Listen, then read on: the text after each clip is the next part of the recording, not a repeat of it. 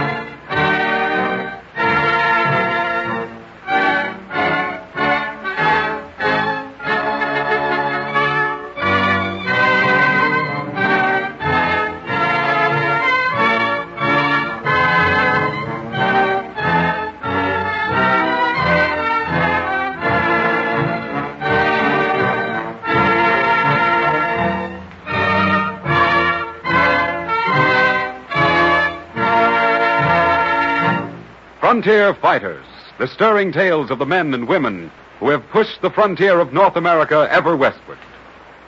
In the 17th century, France gave to America many great men. Soldiers, statesmen, missionaries, above all the rest, stands the immortal figure of Sieur Robert, Chevalier de La Salle. This gentle-born Frenchman's great ambition, his zest for explorations, his harshness and quick temper in the face of calamity, often got him into predicaments with his associates, his creditors, and the French authorities, both in Paris and in Canada. Hard-pressed financially, La Salle meets with his former sponsors. The time is early summer of 1681. Here's 20 minutes late. I promised my wife I'd be home for dinner tonight. So, La Salle, you're here at last. About time, too. Your pardon, monsieur, for my tardiness. I was detained. What is it this time? Gold again? Yes, monsieur, gold. Much gold to finance a grand expedition. He wants still more gold. Not only for his next expedition, but to pay off his creditors for his last adventuring. You state the case perfectly, monsieur. La Salle, you won't get a thin louis from me. Nor me. Monsieur, I implore you. It is for the glory of France. That's what you told us when we financed your silly voyage down the Ohio River to find China. Listen now, you were insane then. You're still insane. China and the Americas. Everyone knows where China lies. Very well. Where lies China? China? Oh, China is somewhere south and west. See, monsieur, there's your answer. What answer? The answer to all my adventurings in strange places, financed by your gold. When none seem to know where any country lies, I take it upon myself to find it. And what do you bring back to us? Nothing. Monsieur, every hand in the French provinces of Canada is arrayed against me. Every hand, but that belonging to one great noble. And pray tell us, who is this great noble whose hand is still extended to you in friendship? The governor of His Majesty's provinces in Canada, Count de Frontenac.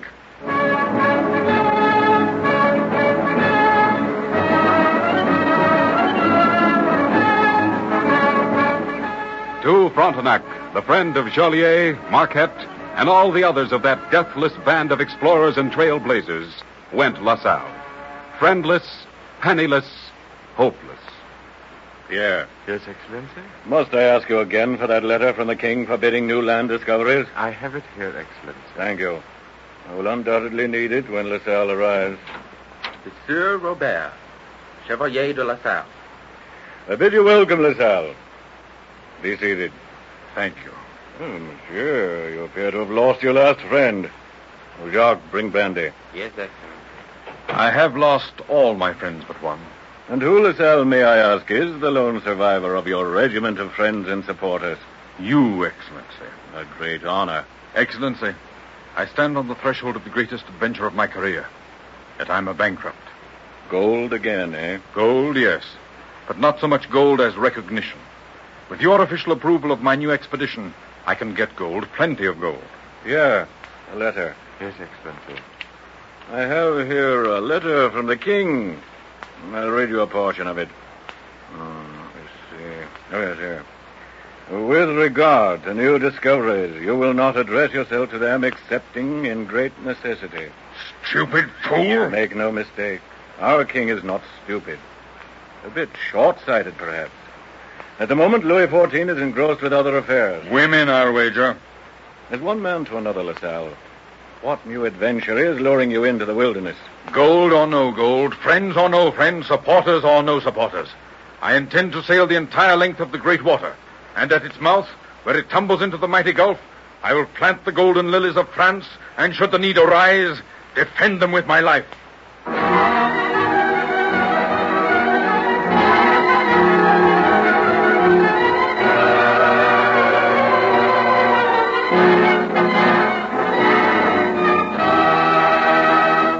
Driven ever onward by that mysterious force which thrusts all great men toward unknown frontiers, LaSalle, at the end of August in the year 1681, had raised the funds for provisions and equipment, as well as men-at-arms, geographers, boatmen, hunters, guides, and Indian servants to share his great adventure. Among the Frenchmen were Chevalier Henri de Tonty, an old and trusted companion of previous expeditions, Father Zenobi, a missionary to look after the spiritual life of LaSalle's band, and Dautre, son of the Attorney General of Quebec. Suffering intensely from cold, hunger, and privation, LaSalle's party arrived at the mouth of the Illinois February 6, 1682. Detained by more ice in the Mississippi, LaSalle remained on its snow-covered banks until February 14th, when, the river partially cleared of ice, he resumed his journey southward to the Gulf. On March 1st, with the wind howling a gale around his shelters on the shore, LaSalle hears some distressing news. Monsieur LaSalle! Monsieur LaSalle! Who asks for LaSalle? What is it you desire? Where are you? It is I, Father Zenobi. The snowflakes blind me. Here, in the willows. Thank heavens I found you. Ah, Father Zenobi. You're spent, Father. What's wrong? Prudhomme, the hunter. He is missing. Since yesterday. Do not alarm yourself. Prudhomme will turn up. I fear he's been taken by the savages. What makes you think that? My son, we are being watched. I feel it. That's strange, Father. I have the same feeling. Then you must protect those under your benevolences, my son. As usual, you're right, Father Zenobi. I must take measures. What measures? I'll start to build a fort at once.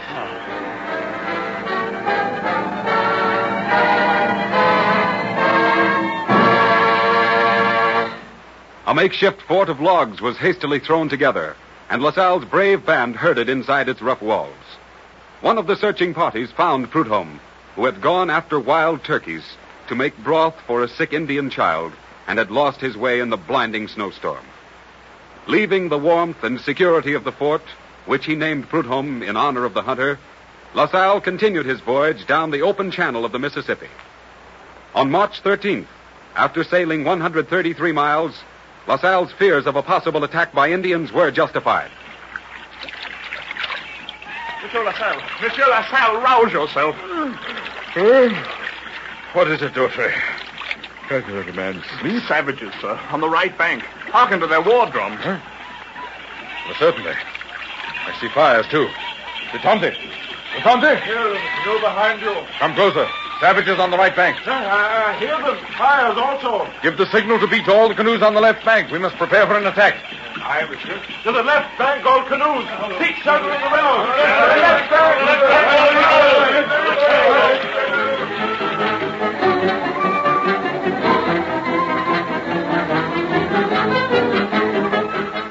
In less than an hour, the explorers had constructed another small log fort in which the entire party huddled, while LaSalle and de Tonty watched a canoe carrying 3 Indians approaching from the opposite side of the river. How soon do you judge the canoe will reach us? In a few moments. Then secure my calumet, pipe of peace. I will offer it to the chief. If he smokes, all goes well. I have your calumet here in my belt. And give it to me. We reach the canoe. Chief disembarking. The 2 paddlers remain with the vessel. Are you composed, de Tonty? Savages are greatly impressed by a serene countenance. My features are composed, but I fear they are frozen not from fear, but from cold. The chief approaches. Let us extend our right hands palm outward. Who is the white chief of the many canoes from the north? Your fearless eyes rest upon him, O Red Chief. Your features tell me not. You bring peace or war? I bring peace. Will you smoke the calumet with me? I will smoke. Quick, Detente, the flints before he changes his mind. You first, my friend. Now you, my friend of Red Man. May the flame of friendship between the white man and the red man never be dimmed.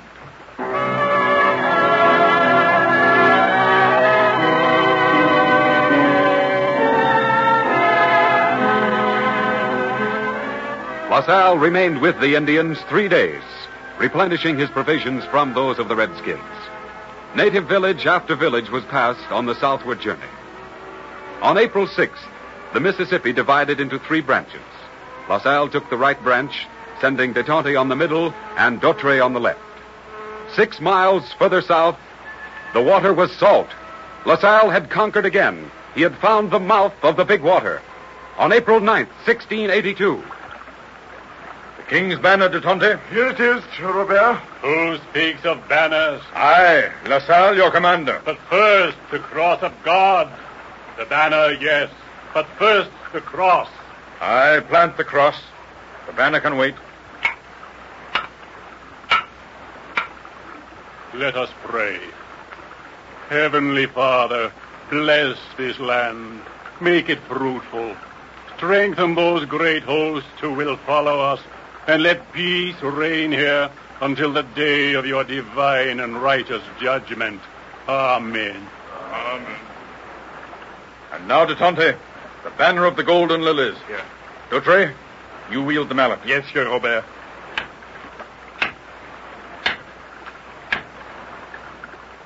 In the name of His Majesty, I hereby take possession of this mighty river, all the streams which flow into it, and all the territory through which these streams flow, for our great kingdom across the seas, France. And in honor of our great Lord and mighty sovereign, King Louis XIV, I christen this land Louisiana. Vive le roi! Vive le roi!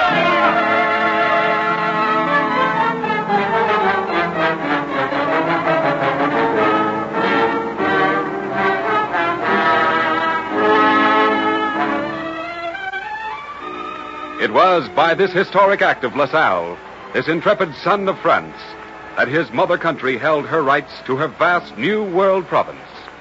And it is by this act that the United States of America today not only holds the great state of Louisiana, but all territory north of the Texas line and west of the Mississippi River to the Rocky Mountains.